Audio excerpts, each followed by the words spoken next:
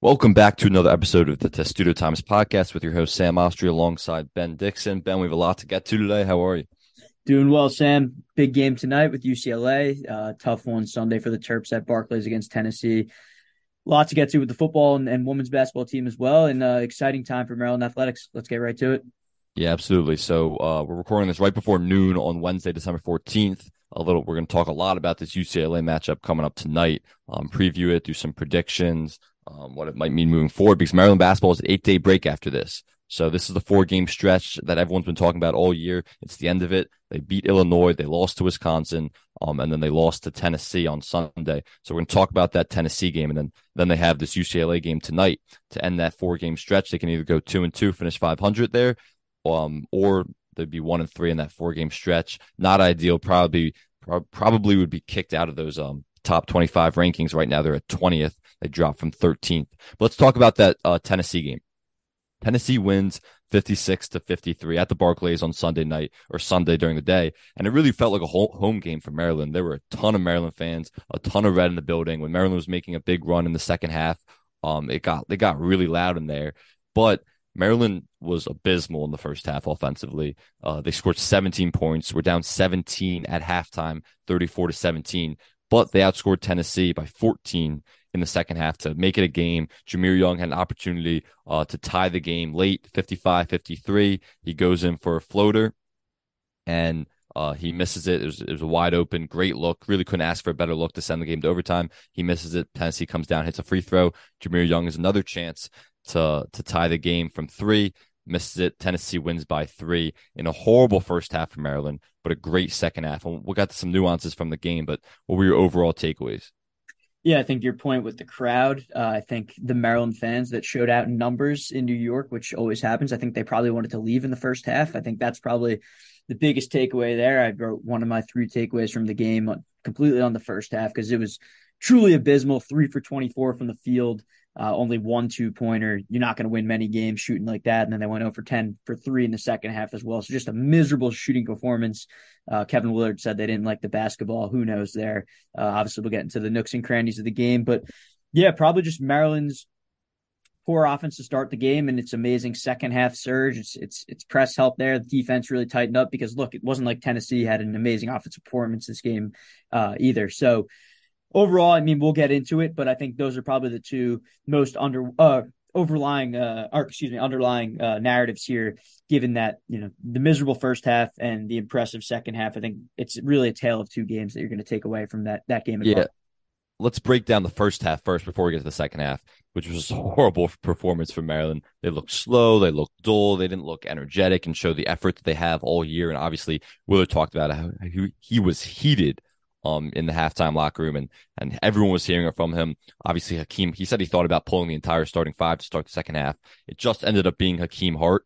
He said because he was the guy in front of him.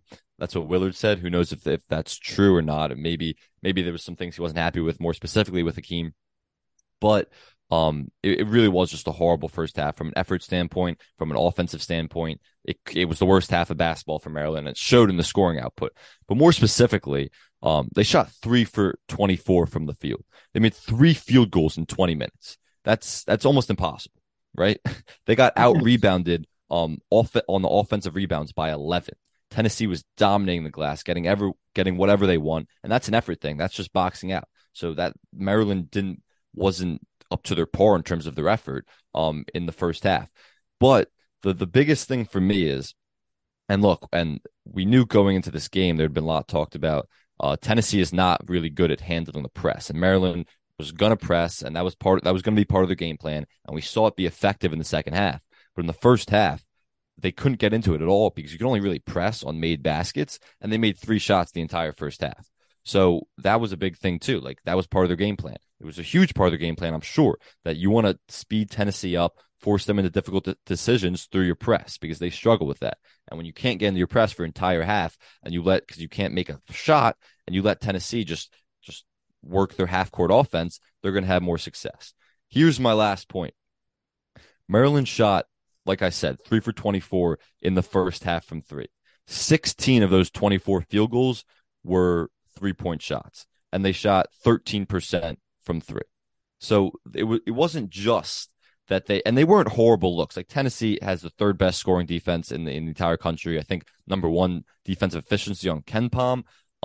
So they have a phenomenal defense, but they weren't doing anything too special against Maryland. They were getting some good looks, but as the first half went on, they started settling, and a lot of those shots were just not in rhythm, not open threes in the first half. It changed a little bit in the second half, but they were just settling simply. And look, and before I give it to you, I'm gonna disagree with Kevin Willard a little bit when he says that we're not a team that we have to win the 3-point battle. We're not a team that's going to bang inside. And I agree with that. You're not going to get a lot of post touches for Julian against a team like Tennessee or Dante. You're going to have to win on the perimeter.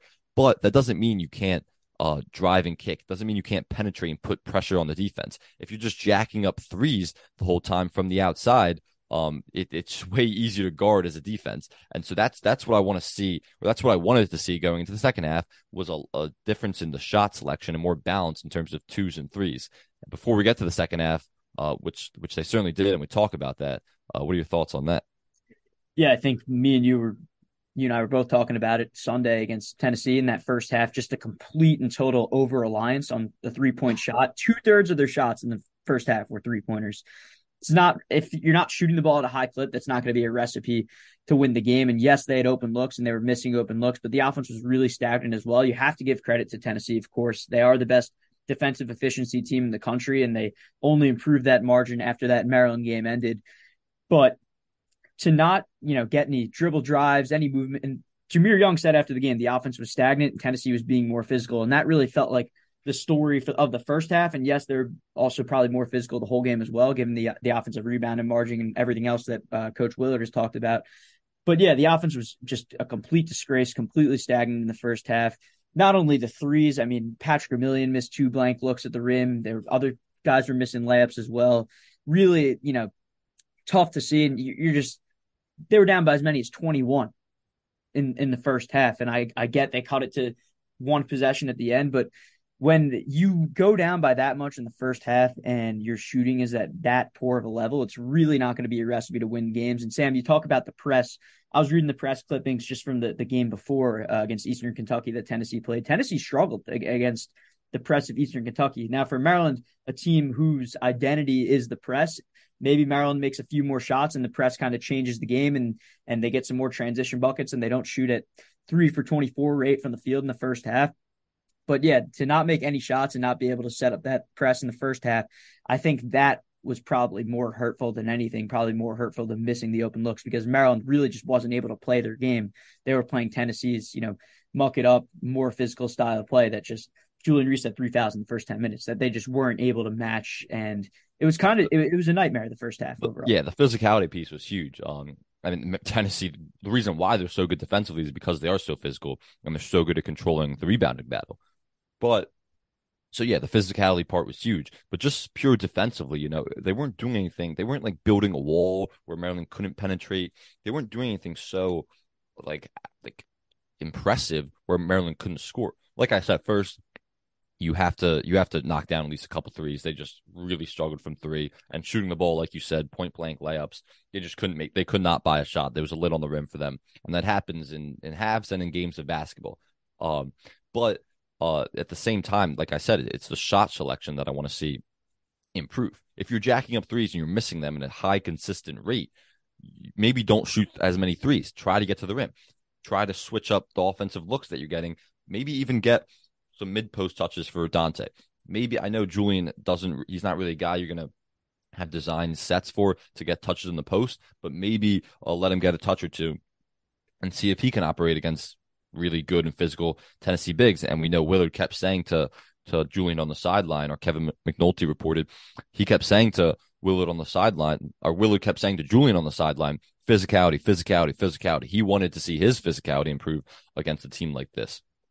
But as we go to the second half and really what changed, for me, it was 66% of Maryland's shots in the first half were threes. It was under 20% of their shots in the second half were threes. That's a drastic difference. And look at the point totals: 17 points in the first half for Maryland, 36 points in the second half for Maryland. There's a direct correlation for that. And usually, if you shoot more threes, you're probably going to score more because you're going to make some at least. But when you're as cold as they were, you really can't just become over reliant on the three ball. And Julian and excuse me, Jameer and Dante after the game talked about it. They're like, we knew this wasn't working. We had to switch it up, and they started driving to the hoop, getting better looks, and they were 0 for 8 from three in the first half. I mean, excuse me, they were 0 for 8 from three in the second half, and they still scored 36 points. So when your three ball isn't falling, you can't keep relying on it. You have to find other creative ways to score, and that was the biggest difference for me in the second half. Yeah, I think kind of one of the glaring things is looking at these stats after the game. Maryland actually outscored Tennessee in the paint 30-24 by the end of the game. And yes, the press helped, and I think the shot selection was probably the biggest thing, like you mentioned. But to be able to get into playing more this Maryland style of basketball that we've become accustomed to seeing under Willard instead of, letting the opponent dictate the game was absolutely huge. Rick Barnes said after the game that he didn't think the press really altered them that much. It was a little frantic. I kind of disagree. I think, yes, they had a couple of really nice press breaks and they were able to weather the storm for the most part. But Maryland kind of just changed I don't want to say the outlook of the game, but kind of just the tone and the energy in the building just immediately changed as soon as Maryland started to get out and run a little bit. Maryland was getting to the rim a little bit more. It felt like it was like I said earlier, a tale of two different halves, and you kind of touched on it all. But for Maryland to be able to play that style of Maryland basketball, not be over reliant on the threes as they were in the first half, I think especially in the first half, we kind of saw Dante Scott revert a little bit to what we've seen last year, kind of settling for wide open threes, or not settling for wide open threes, but settling for threes in general. He missed a couple wide opens ones as well, but it just felt like a different team in the second half, and that style of play that they had during that comeback is what won them so many games early on. Yeah, and like it was a theme before the season. It's been a theme all season. They want to play fast, get out in transition, and the way you do that is it starts with your defense, like you just talked about with the press. So when you can press effectively, that's going to help that style of play.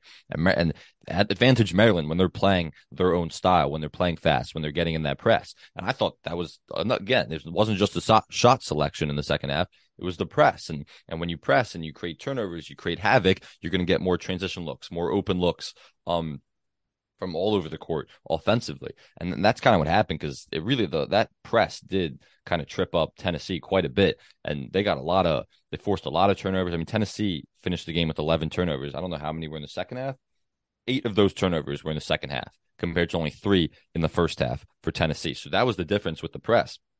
And it kind of just sped them up. And like we said in the open, you can only do that if you're making baskets, because you can only really press on made shots. So the fact that they weren't making any shots in the first half really put them in a hole.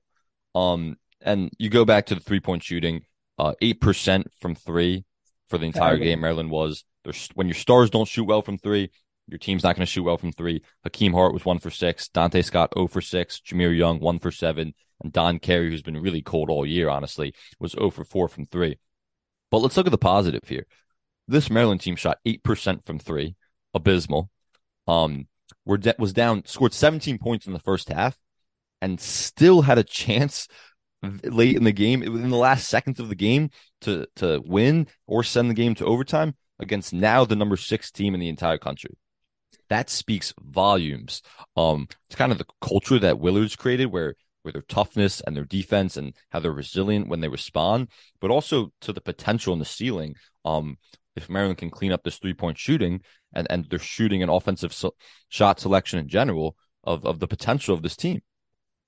Yeah, I think, to start, that comeback was incredible. To only shoot, not even make a 3 in the second half and cut it to within one possession and have a chance to tie the game or take the lead at the end, not once, but even twice with Jameer's 3, which was kind of a prayer at the buzzer. But yeah, it is a character thing, I think, a culture thing. It starts from the top down with Willard. He's kind of, embodied this no BS kind of culture at Maryland that we see the start of the second half. Like you said, Sam, he debated starting a whole new starting 5. Yesterday, I asked him, and then finally got to it after a few questions, why Hakeem Hart was benched in the second half. Yeah, he was mad at him. He was in the doghouse. It was probably an effort thing. And that's what I think fans have to be happy about, is there's a ton of accountability with this team starting from the top down. If you're not showing effort on defense, and yes, Willard says all the time, if you show 100% effort on defense, you can do 100% of what you want on offense. And that kind of came back to bite him a little bit in the first half against Tennessee. But I think benching Hakeem Hart for Noah Batchelor to start the second half sent a message in a way, probably to Akeem Hart, who I think had a couple buckets in the second half as well, but just more of an overwhelming message of accountability as a whole. And for this team to have this culture where, there's not going to be any shenanigans and you got to be showing 100% of the effort every time. I think that move kind of embodied it and maybe sent a message to start the second half to the rest of the team as well. Who knows that? I thought that was an interesting tidbit I wanted to include there. But it starts real quick. That's what's when you talk about, you brought up his offensive philosophy or his philosophy in general about playing hard. And he said all these coaches were calling him earlier in the season, like, how do you get your guys to play so hard? And he's like, I let them do whatever they want offensively, but if you're not playing hard on defense, you will take a seat on the bench. You have to play hard on defense. That's the only must. Where you have to see time on the floor or where you're not going to get benched, I guess. And it's funny because like he said, and you just said that's produced some sloppy offensive possessions and offensive streaks. And we saw that yesterday. We've seen that a few times this season, even against Wisconsin. But at the same time, that's how he gets these guys to buy in. And look, this was the same story with Kevin Willard and Seton Hall. Those were some ugly offensive teams some years, but they played so hard on defense. They would muck you up. They would get in your face. They were tough, and they wouldn't be bullied really in any game.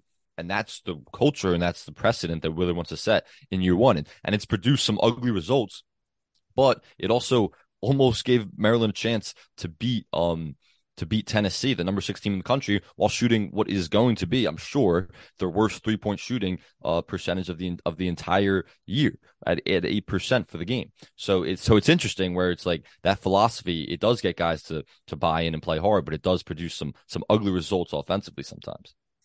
Yeah, I mean, if they hit 2 of those wide open threes, they would have won the game. So it was pretty amazing that comeback to do it without even making a 3 in the second half.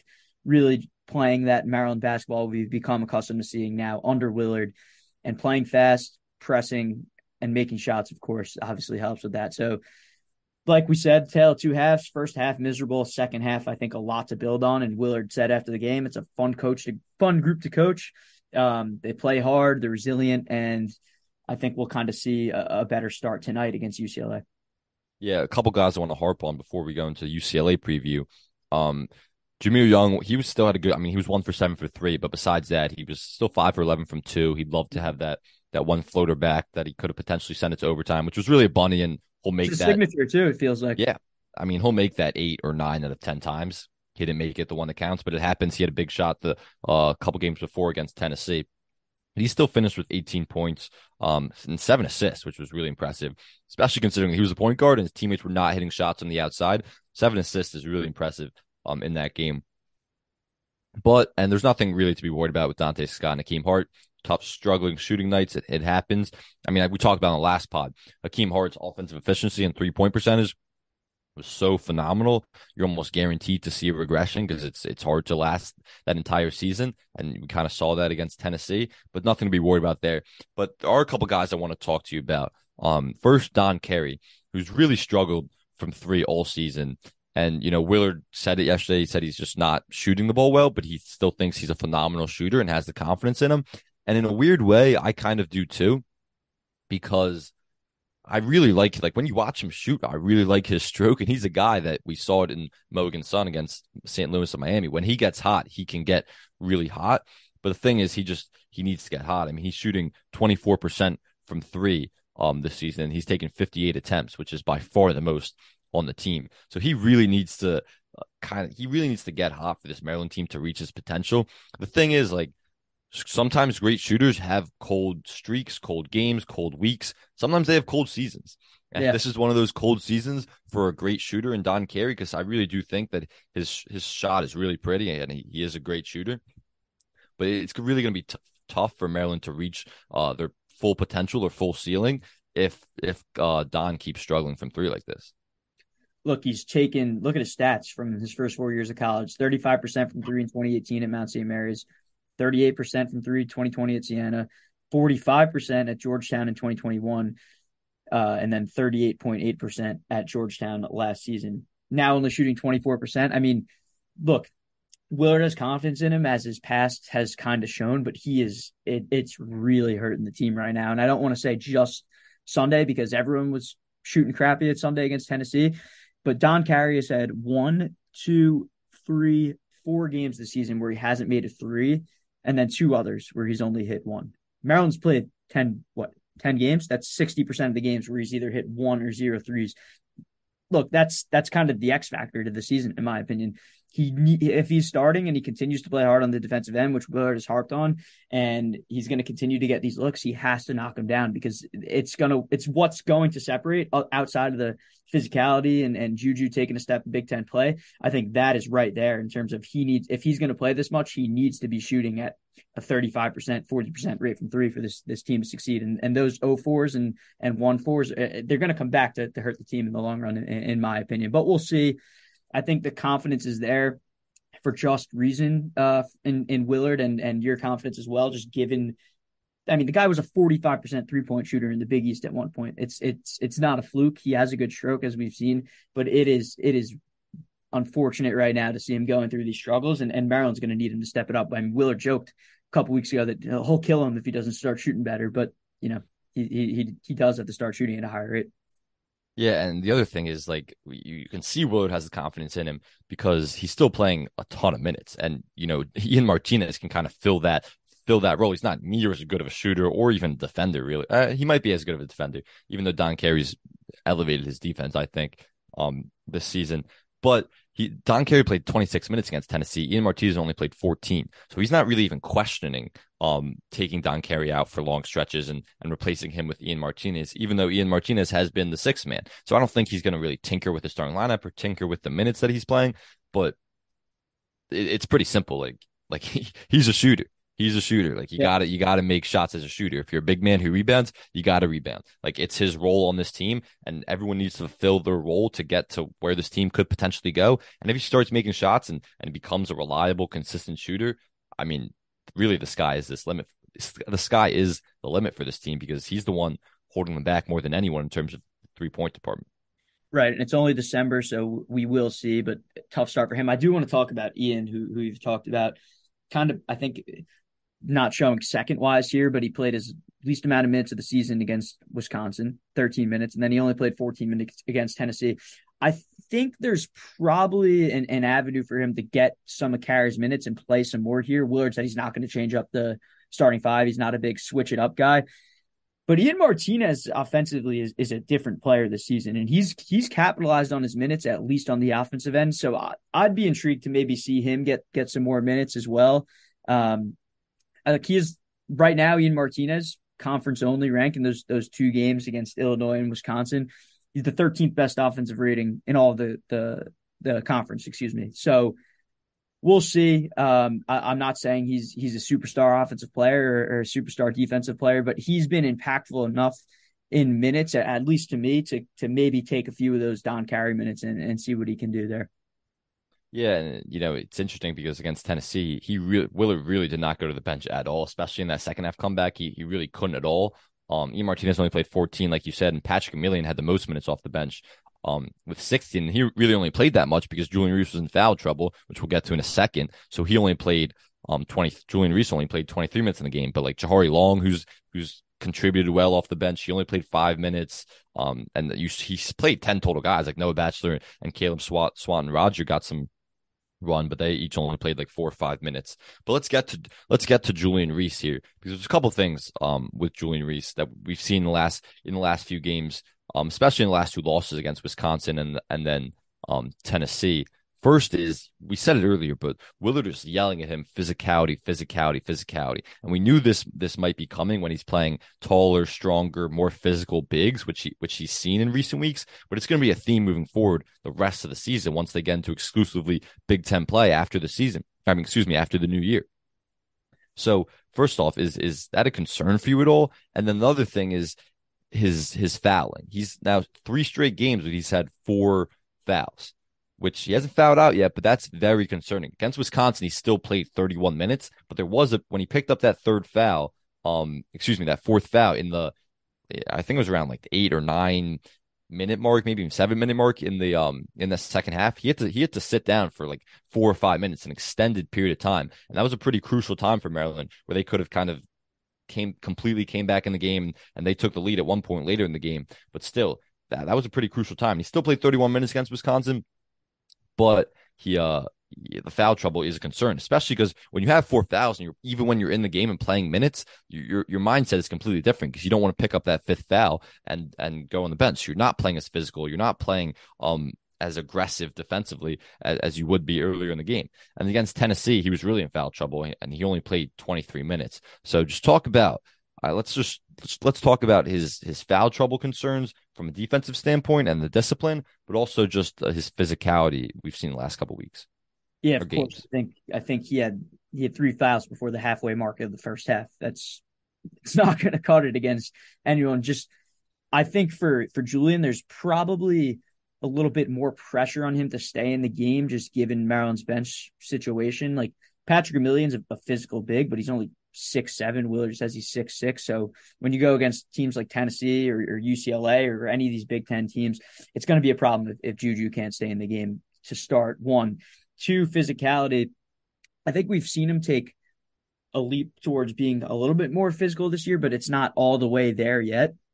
He needs to be tough, Sam, for like, because offensively, if you look at just the offensive numbers, just solo, but not isolating them, not looking at anything else, the guy's the 8th best effective field goal percentage of any player in the country and the 28th best true shooting percentage of every player in the country. So he's capitalized on the offensive looks he's been able to get, but on both ends of the floor, that physicality just needs to reach another level where, look, he feels he gets the ball in the post and he feels comfortable either passing it out right away. Because I think there was a play against Tennessee where he was kind of backing the guy down. He didn't see the double coming, and it resulted in a steal and a turnover on his end. The physicality is the biggest worry. I think in terms of offensive skill, you can't really doubt him, although we've talked about his shot. I'm not sure we have to talk about that right now in this discussion where he's kind of a non-factor outside of the paint. But he needs to toughen up both, mentally and physically to be a factor in this Big Ten because it's a grown man's league. It's unforgiving. And if we see him struggle with physicality or like he did against Tennessee, it could end up being a pretty long year for Maryland, at least dealing with big men on that front. Yeah, a couple points. First on the those effective field goal numbers that you just said, a little bit fraudulent, just because Right. The competition. No, well, no, not well. Yeah, it's not just the competition, but also more so that the looks that he's getting are like dimes or open looks Yep. or sometimes transition layups that are really like open possessions. And the thing is he's not shooting the ball a lot. I alluded to this earlier, but he's hasn't been a guy really all season that they're throwing the ball into the post. They're running a set to get him an isolated look on either block, and he's going to work with post moves. We saw that earlier in the season against weaker opponents, but you're not seeing that against Wisconsin. You're not seeing that against Tennessee. You're not really going to see that against teams that have good bigs in the Big Ten. So it's a little bit fraudulent just because most of his looks are dimes or dunks or open layups from other guys. They're not really him generating his own points, if that makes sense in a way, because that's just the reality. Like you're not, we talk about his offensive skill. I do think he has a ton of offensive skill and he has the potential, but I do think he's not necessarily, when he's going against a stronger opponent, it's more difficult, and a taller opponent, it's more difficult to kind of generate your own looks in the post. And so you're not seeing a lot of like post moves or post touches even for him. You saw it a little bit against Tennessee, and sometimes they will double, and then it makes it even more difficult. And he's gotten better at passing out of the double team, even though you referenced that turnover. I do think he's gotten better at that, but he's just not a guy that they're throwing the ball to down there a ton for him to generate his own points. So that's part of it. But at the same time, it goes back to the discipline with the fouls, and that's the physicality as well. You want to play physical, you want to play aggressive. But this was a huge concern last year when he was playing limited minutes off the bench and he was replacing Kudus Wahab. He got a ton of fouls, just kind of like reaching, dumb fouls, not walling up. And it really hampered his minutes in certain games. And we're seeing that again this season. So that's a big thing, is you want to be aggressive and physical on defense. And that's kind of a coaching staff thing that they got to teach them. They're saying it, they're treating it like it's Julian Reese's freshman season. So that I'm sure they're working on this with him, but you got to be physical and aggressive on defense, but without fouling, without being over aggressive, where it's gonna wind up with you on the bench.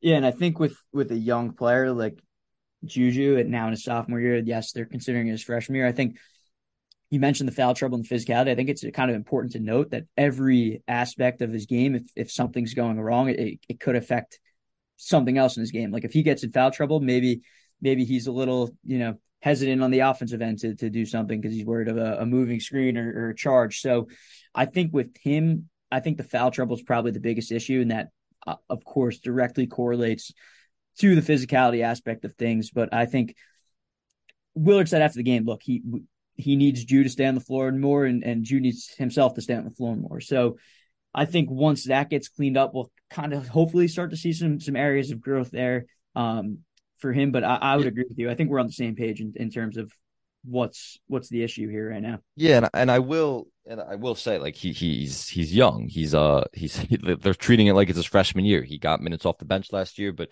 it was a very wacky year. Like I was thinking about last year, like pretty recently. Like it was they had like two coaches on that staff, but halfway through the year, it was a wacky year. So I get why it's treated like his freshman year. But and so I expect to see growth in a number of areas. I think it'll get to a point where they trust his physicality. Willard doesn't need to be yelling at it to him early on in games. They'll trust him, leaving him in, even if he picks up a third foul early on, where they trust that he'll be more disciplined on that end. And then I think they'll get to a point where his skill improves. I mean, he's very skilled big, but his skill improves where they trust designing sets for him to get low post touches, even against good competition. We don't really have to talk about the shot because it is a mystery that we will figure out by the end of the year why his shot completely looks different from what we've seen in practice, and why he hasn't attempted his free throw numbers are down, but why he hasn't attempted a single really outside jumper and not a 3-pointer all season. 0 threes. Yeah, but not even that. Even like a 15, 17 footer. I think he stepped into one 17-footer and he hit it, and we really haven't seen it since.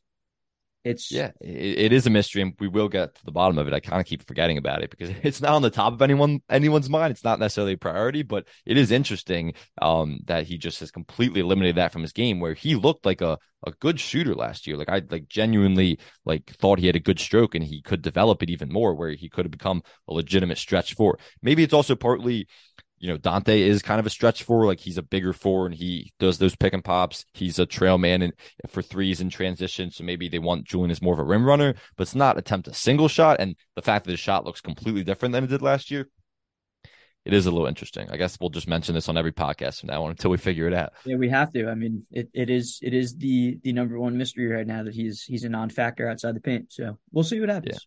Yeah. I'd be shocked if it changed this year though. At this point. Yeah. No, no. At this point, yeah, absolutely. You can't revise or work with that in the middle of the season. But all right, let's get to the UCLA matchup, because this is a great game tonight that we have.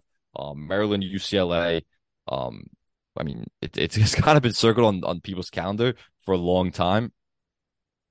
Kevin Willard told a story yesterday. He was like, this was scheduled before even UCLA ended up joining the Big Ten, and Mick Cronin kind of called him and was like, who knows how true it is, but Mick Cronin called him and was like, we need a pit stop before we play Kentucky because UCLA plays Kentucky this weekend. Can we come play you? And he was like, I'll do my friend a favor. They have a great relationship, obviously, Kevin Willard and Mick Cronin. So here UCLA is coming in a much anticipated game. We expect it to be an awesome Xfinity Center environment, similar to the Illinois game. Student section packed out.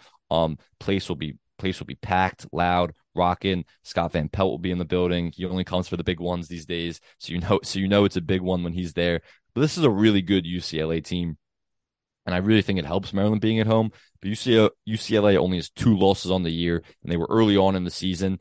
They lost to Illinois, who Maryland beat at Illinois, and then they lost to Baylor at home, who's now the 11th ranked team in the country. But this is a really good UCLA team that's coming to town. What are your initial thoughts on this matchup tonight? Yeah, both games in Vegas, those Illinois and Baylor games, they were. Excuse me, my apologies. No, you're good. You're good. That was a crazy tournament because I remember that was when Virginia kind of came on the map, beating Baylor and then Illinois. But yeah, it's crazy to kind of think that UCLA is coming to College Park now. Maryland's coming to UCLA next year, and people were getting all excited for it. Like, this is an amazing home and home, and then after these next 2 years, UCLA will be in the Big Ten and they're going to play every year. So maybe a little bit of the appeals taken off, but I still think it's a really big deal for these programs to play for the first time since 2007, 2008 season. Look, UCLA is a really good team. They're not going to overwhelm you with depth, kind of like Maryland, and only 8 deep, and maybe a couple guys getting spot minutes. But this team is number 8 in KenPom for a reason. They're really good offensively, really good defensively, and we'll get into the details of what this team presents, but the Xfinity Center should be rocking, really similar to that Illinois atmosphere a couple Friday nights ago. So it should be really exciting, Sam. Good way to wrap up a 4-game stretch that we've been talking about since the schedule came out. And we'll see a chance to get to 2-2 in that stretch, or a chance to fall to 1-3. I think big differences for the time being. This game probably won't make too much of a difference in the long run. I mean, UCLA is a national title contender, but a win could be huge. Yeah, I do think it might, and it'll be a huge resume win for Maryland if they can win. If they lose, it depends how they lose, but this is a Maryland team that's on their 4th game in 12 days, and they've done a lot of traveling. Since the Illinois game, they were at Wisconsin, didn't get back till 5 a.m. After that Wisconsin game because it was 9 o'clock tip. And they didn't really practice the next day. They had half weight training, half individual drills. No, the team wasn't together practicing at any point. They couldn't really work on anything. Then they traveled to New York. They went to New York on Friday, a day early, spent a couple nights there. And then they're back, and now they have this game against UCLA. So this has been a brutal stretch. So it depends how Maryland loses this game, but people aren't really factoring that in as much as they should. Is this is the end of a brutal stretch, and maybe it's a last push in a way before they have an 8-day break, and then 2 pretty bad non-conference opponents. So maybe it's a break in a way. It's like give it your all because you have a break coming up. But at the same time, this group has to be exhausted. Willard has just said a billion times that he's got to get back on the practice floor to work on things. They have all these things they know that they need to work on, but they're not working on them because they don't have ample amount of practice time, or they haven't in these last couple of weeks. So it's kind of a weird game in a way from Maryland's perspective, but it will be a fun one. I think Maryland has a great chance of winning. But like you said, these teams match up pretty well together. Jamie Jaquez, should I say, or how should I pronounce the name, Ben? Jaime Jaquez. Jaime Jaquez, but according to Willard, it's Vasquez. It's Vasquez. Yeah, all right. So whatever. He's the Bruins' best player. They have great shooters, honestly. Jalen Clark is one of those guys who he shot 45% from deep this season, but he isn't shooting the ball a ton. I don't know if he'll get up more looks, but like maybe as the year goes on, maybe even tonight. But he's been a guy that shoots the ball really well. Tiger Campbell and David Singleton, those are the 2 best shooters, and those guys are legitimate threats from 3. I mean, they shoot a ton of volume, and they can, if they get hot, those guys can put Maryland out of any game or kind of put UCLA back in any game. And then Amari Bailey, who, of course, people know the name because he was a highly touted prospect out of high school, and he was Sierra Canyon, Bronny James's teammate. He's had a very good freshman year this season. Honestly, he's been pretty impressive. He's averaging 11 points, and he's second most assists on the team. So this is a pretty well-rounded starting 5. They all complement each other pretty well. Like you said, they don't have a ton of depth on their bench, but neither does Maryland. And UCLA, they don't have a great defense, but it's a solid defense, and they're good at generating turnovers. They're good at forcing offenses into tough decisions. And at times this year, we've seen Maryland commit more turnovers than they should in certain halves and certain stretches, kind of like careless turnovers, honestly. So this is an interesting matchup. I don't really know. We'll do predictions in a minute, but I don't really know exactly how this is going to play out. Yeah, I'm happy you brought up the turnovers there. Just a really a team that'll kill you on the offensive end, averaging over 81 points per game, but they're just so fundamentally sound, take really good care of the ball. Some stats, I think 6th in the nation in turnover margin, top 15 in KenPom, both offensive and defensive turnover percentage. So they take care of the ball and they force a lot of turnovers, and they have the best assist turnover ratio in the Pac-12. So I think Maryland's hounding the defense has got to be hounded for 40 minutes straight. I mean, this has got to be their best defensive performance of the year, because UCLA is not a team that's going to make many mistakes. They just won't. You mentioned those players in their starting 5, and then Singleton, who they bring off the bench. So really 6 guys who can hurt you. I mean, they're not the biggest team in the world. Adem Bona, freshman, 6'10", whole matchup with Juju. So him being a freshman and Juju being a sophomore shouldn't be too overwhelming of a matchup there for the Maryland big. And then they bring a 5th-year center off the bench as well. But yeah, 8 deep should match up pretty well. I think Maryland being at home should have the advantage in front of what should be a rocking crowd. But there's really not, when we were talking about it before the podcast, there's really not many flaws in this UCLA team. They are a very good team, and Mick Cronin is one of the best in the business. Yeah, this is a legitimate national title contender, no doubt about it. And Maryland's favored by 1. So, the Vegas odds makers, that's partly because Maryland's at home. They really see this as an even matchup between these two teams. The thing is, some of my keys are, number one, Maryland has to take care of the ball. If they're turning the ball over at a high rate, if they're getting flustered offensively, UCLA is going to have a field day with that. They're going to take those points and make them into turnovers pretty easily, because that's what they do well. So Maryland needs to take care of the ball. They need to shoot the ball better. They just need to. UCLA is averaging 81, I believe. 81 points per game UCLA is averaging. So they're going to score, even though Maryland has a phenomenal defense, and they're going to need to be able to shut down some of these guys and lock in defensively. UCLA is still going to be able to put the ball in the hoop, and Maryland just has to keep up. If they're scoring in the low 60s or high 50s even, and shooting the ball as poorly as they did the other night, they're simply not going to win the game. So they need to shoot the ball well. I really think that Maryland being at home is more advantageous this game more than any other game, because this is a Maryland team that usually is a high energy, high effort team. But like we talked about, this is the end of a really tough stretch. They're back-to-back losses. They haven't had a lot of practice time. They know they have a big break coming up. So this is a game where it's like you gotta find the energy within you, and you gotta find the effort within you to really go out and match the intensity that UCLA is gonna have. And that's why it's so huge being at home, because the crowd helps you do that. The crowd is gonna be behind you. The crowd is encouraging you defensively. They're gonna be loud as ever, I'm sure, tonight. So that's really a huge element to it, where it's a game where you need to create your own energy. The crowd will be there to help you kind of create that energy. And a lot of guys, the adrenaline starts going when the crowd's there. They feed off it. We saw Jahmir Young against Illinois. He was feeding off the crowd, playing in his hometown in the first really electric atmosphere that he's played at Maryland. So I think that's a huge part of it. The fact that they're at home. Yeah, I'm with you on those keys. For me, I think taking care of the ball is first and foremost, like you mentioned.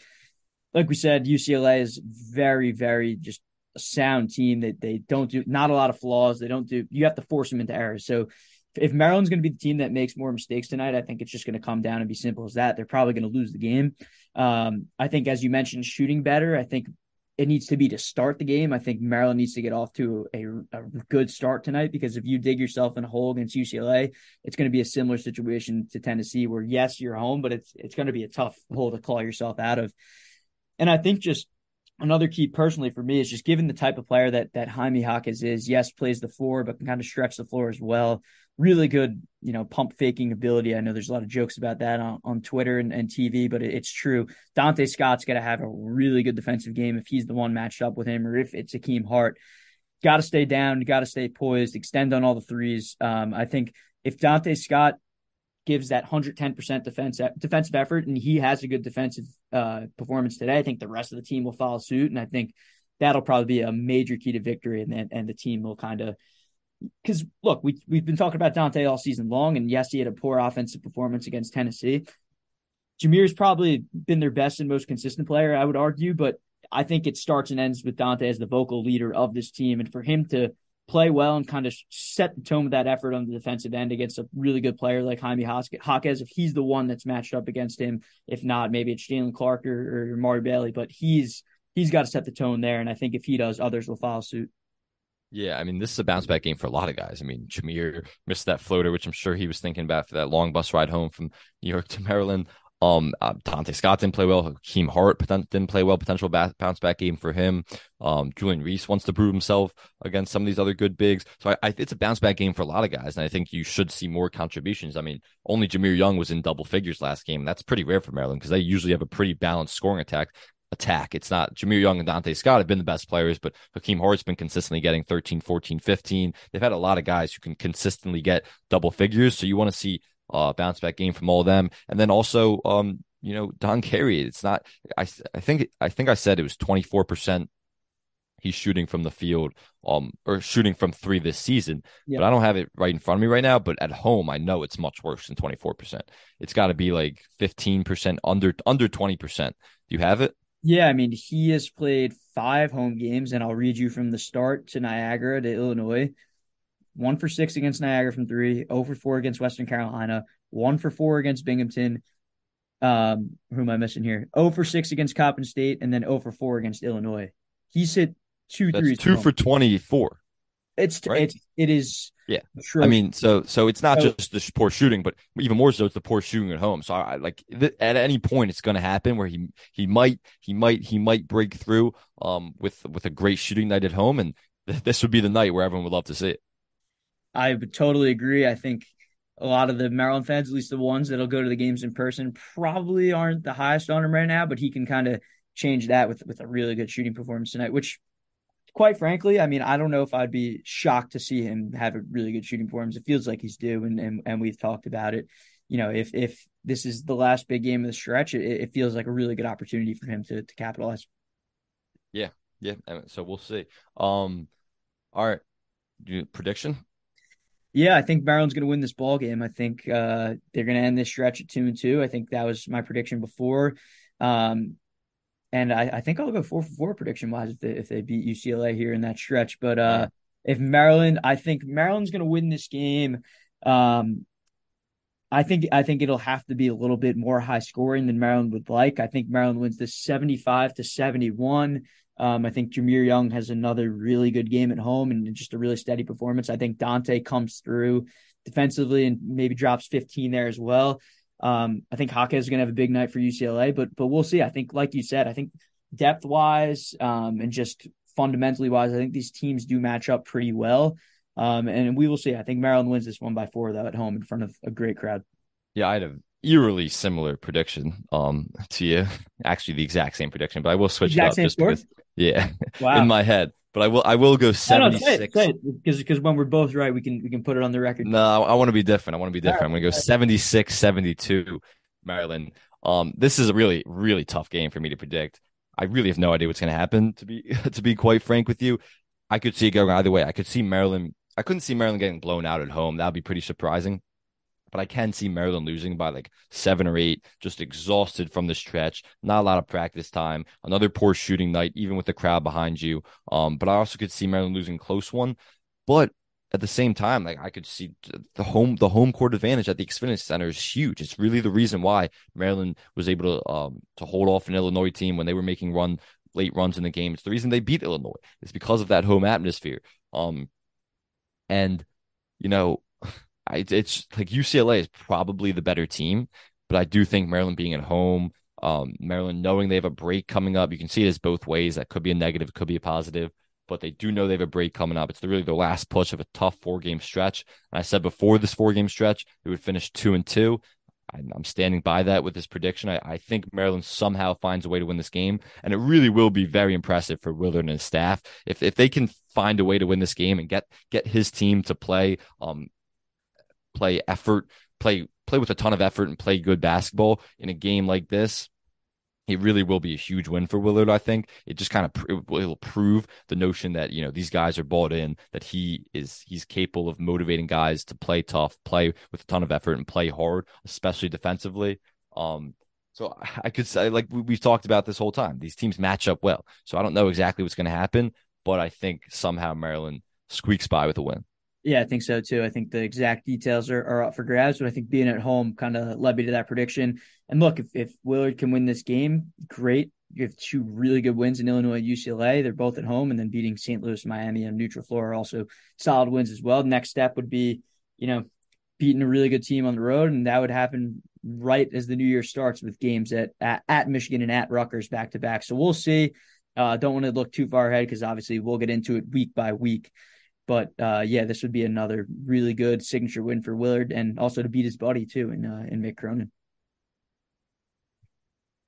Yeah, absolutely. Let's talk a little bit about Maryland women's basketball, who's had a wild season so far. They're the 15th ranked team in the country. It's been an up and down season. Remember coming into this season when we talked about it, it was a team that had a ton of roster turnovers. We kind of knew there was going to be some ups and downs. A lot of stars entered the transfer portal.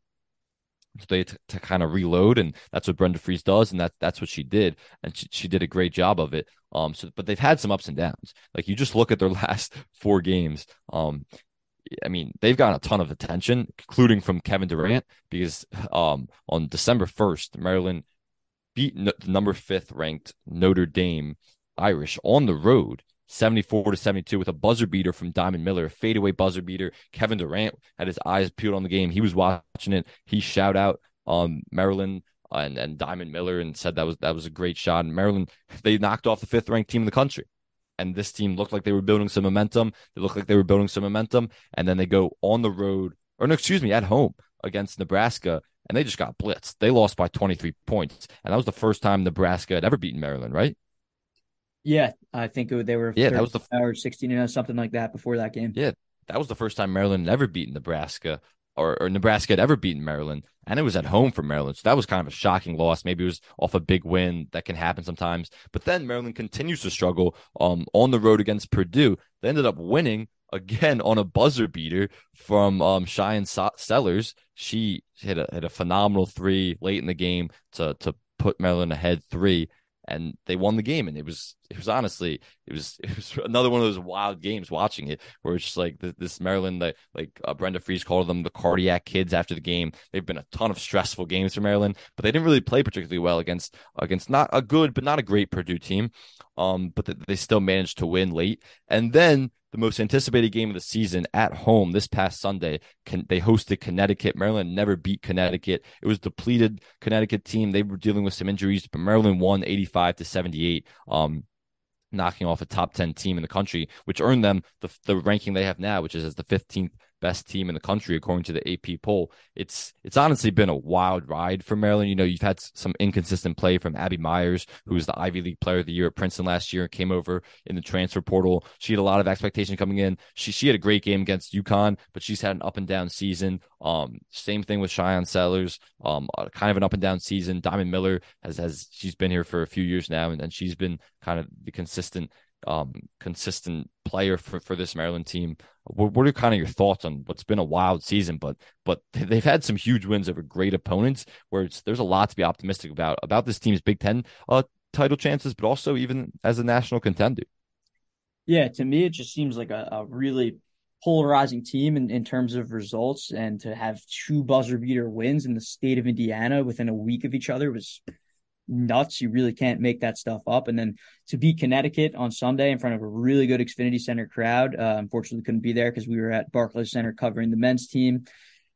But to win that game by 7, having never beaten Connecticut before, I get that Connecticut had only 7 available players with a bunch of injuries, but that's still really impressive given that they'll just plug and play 5 stars.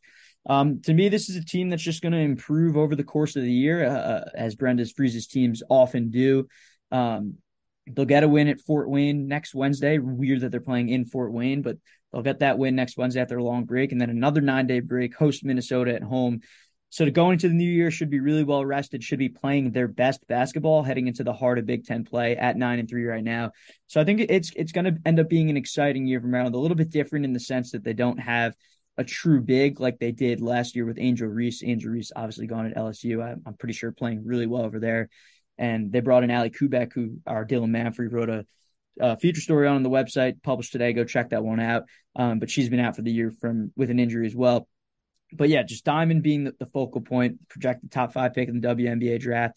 Cheyenne Sellers playing basically all 40 minutes, only sat for 40 seconds against UConn, goes 7-14 from the field, dropped 19 points, is really impressive. And of course, Abby Myers with 20, the Princeton transfer, kind of making her presence known amongst Maryland fans, has been really impressive there as well. And you know, the starting lineup, the rest of it, Eliza Pinson playing point guard, transfer from South Florida, and then Faith Massonis, who I viewed as kind of the glue to this team in terms of doing everything right, fundamentally sound basketball player. Isn't going to drop 20 a game, but it's going to be an absolute menace on the defensive end and just make the smart winning plays on offense. She had that screen for Diamond Miller and that buzzer beater at Notre Dame.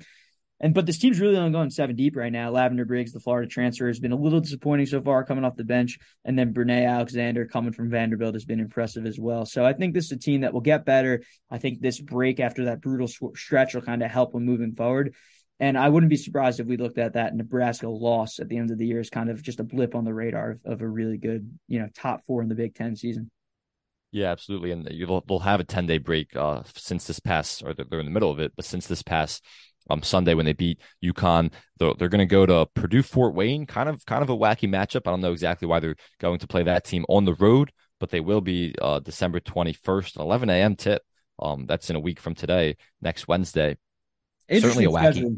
Yeah. Yeah, I mean, certainly a wacky game because Maryland should handle them pretty easily. But then from there, it's exclusively Big Ten play, and that opens with at the in College Park, December 30th, playing Minnesota, and then it's just only Big Ten play from there. We've talked about it, and we've heard Brenda talk about it, but this is one of the best years of the Big Ten. There is for women's basketball, and they've had some good years in the past, and Maryland's kind of dominated the conference for the most part. But this is a really good a deep Big Ten, but also really talented at the top. What's your kind of expectations for the ceiling for this team? I think just given the talent, the ceiling probably just has to be a Big Ten championship. I'm not sure they're going to win it this year, just given the strength of the Big Ten. Iowa's really good. Indiana's really good. Ohio State's really good.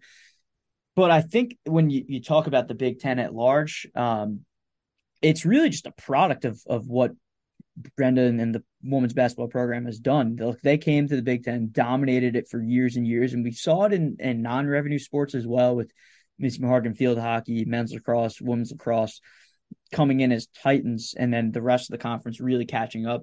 And we've now seen it in a really grand scheme, big level of things with women's basketball. As this conference is one of the best in the country, and I think you have to credit just the pedigree and what Brendan and the program have done over the years.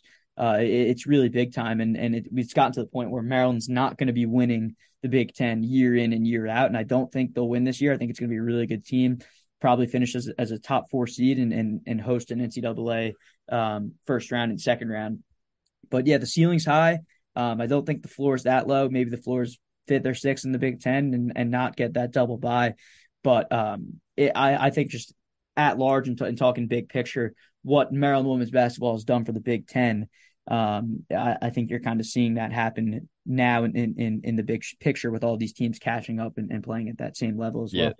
Yeah, that's actually a phenomenal point that you bring up. That it really is, it speaks to how phenomenal of a coach and how much of an impact Brenda Frese has had on women's basketball and really the Big Ten as a whole. Is, they've had no choice but to catch up to her, and she just dominated them.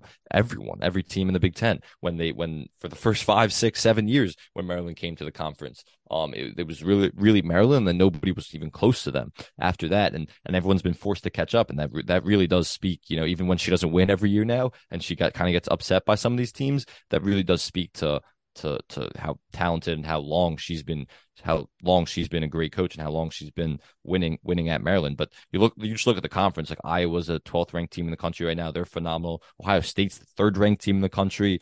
Maryland's not even the favorite to win this conference this year. No. And there's going to be some tough competition as the year goes on, but Indiana's number 4 ranked team in the country. It's a really deep conference, talented at the top. It's gonna be a tough year for Maryland, but if they can somehow pull it off, we've seen them beat great teams all season. So if they can somehow pull it off, it might be the most impressive Big Ten title that they've won so far since they've entered. Without a doubt, because the odds are certainly against them. The team is really talented, but the conference just gets tougher and tougher. Like I said, not expecting a Big Ten title, but of course, with this program, nothing would really surprise.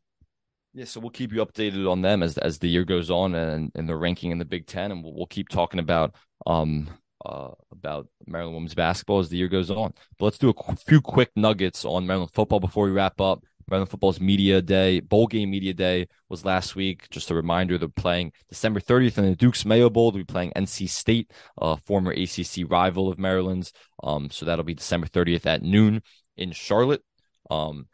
So we had the media day yesterday for the Big Ten. Loxley spoke to the media. A bunch of players spoke to the media. And the big revelation from it was Rakim Jarrett. He came out and held his own press conference, and he said he's entering the draft.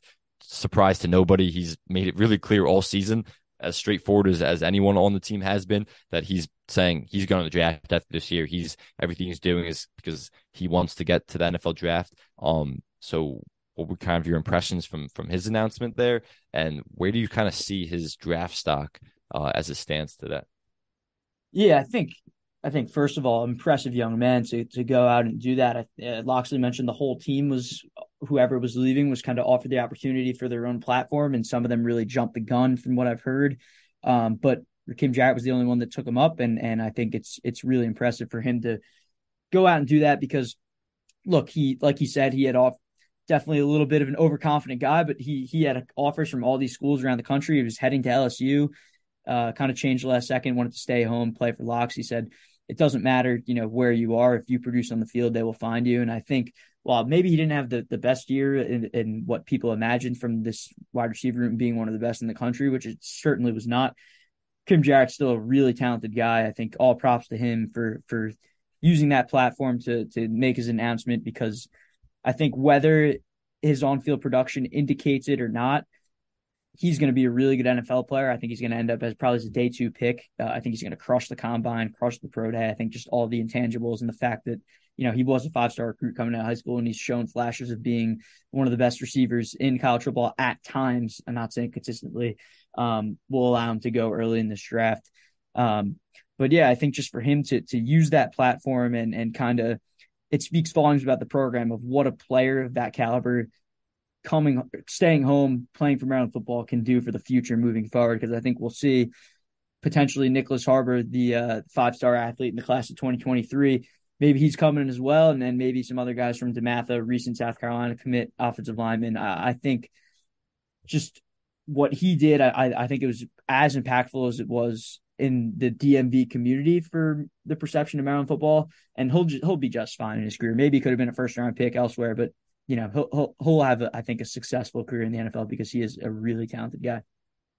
Yeah, I do think it was very important that he kind of, and was telling that he kind of made that public announcement, did in front of everyone, and Locksley introduced him, because he really was, he was the first guy. He was the start of that movement where it was, you hadn't seen a lot of guys, especially, as you want to build up a football program, you want to keep your talent, you want to keep your local talent home. And that's the DMV guys, because it's such a rich area for football and for recruiting. And Maryland had struggled with that for years. And Locksley has kind of been changing that narrative. And the first guy to do it was Rakim Jarrett, who was a 5-star prospect. And it wasn't just that he committed to Maryland, was committed to LSU, decommitted, then committed to Maryland. It was the fact that they kept him around for 3 years, right? Yeah, 3. I had to think about that for a second. For 3 years, he was poached by LSU last year. When NIL came to the fray, he could have made millions and millions of dollars from some for some really like high regarded institutions,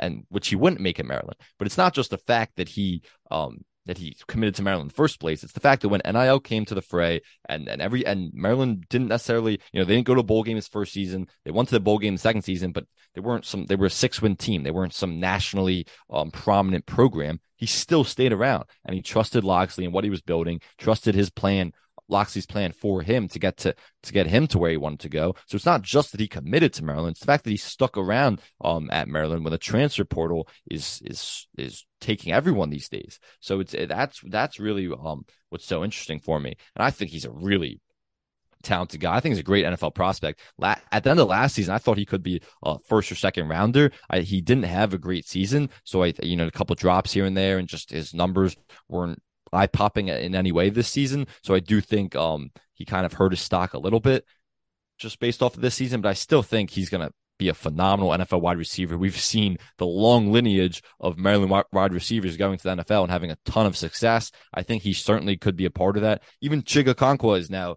not dominating, but he's having a very successful rookie season in the NFL. So I think you're going to see Rakim Jarrett follow the same path, and I expect him to be probably a 3rd or 4th round. Yeah, I'd agree. I think his ceiling is definitely day 2, and I wouldn't be surprised if you went early day 3. But at that point, 3rd and 4th round is just a difference a day. I think as long as you get him in the locker room, he's going to make an impact. Anything else we wanted to touch on from football? I guess Talia, Bach said that he expects him to be back. I think that's kind of a poorly kept secret on. Yeah, I mean, he was asked yesterday, and he wouldn't say. He just kind of said, like his family still has to make the decision, him and his family, and they'll make it after the bowl game. But it would be an absolute shock if he wasn't back. I'd agree. I mean, I don't think he's going anywhere else right now. He doesn't really have any NFL value right now, and he has his redshirt senior year ahead of him. So we will see on that front. Anything else, Sam? I think with this bowl game now 16 days away, we'll obviously get into a full preview as that time comes.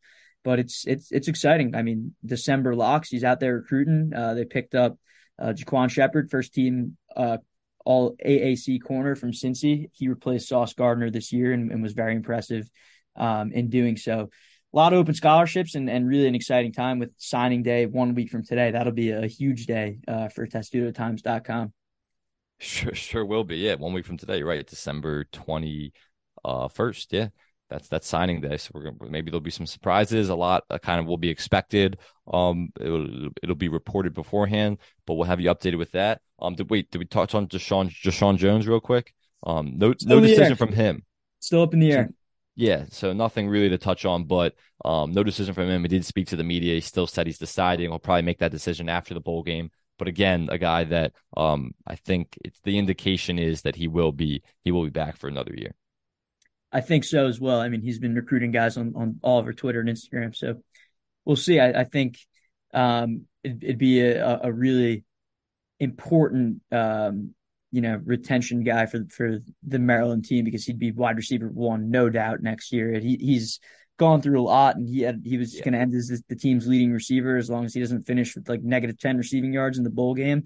So I think if you bring back he and Ty Felton, it could be a really impressive core. And he's a guy that Talia really trusts and relies on. Like, he's kind of a safety blanket. They have a great repertoire and great relationship.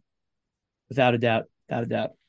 All right. Well, thanks for listening, everybody. If you're listening to this now and maybe you're on your drive to the UCLA game, maybe you're just prepping for it, but if you're going to the game, enjoy the game. It should be an awesome one tonight. We'll, of course, be there, and we'll break it all down next week, along with everything else going on. Thanks for listening, everyone.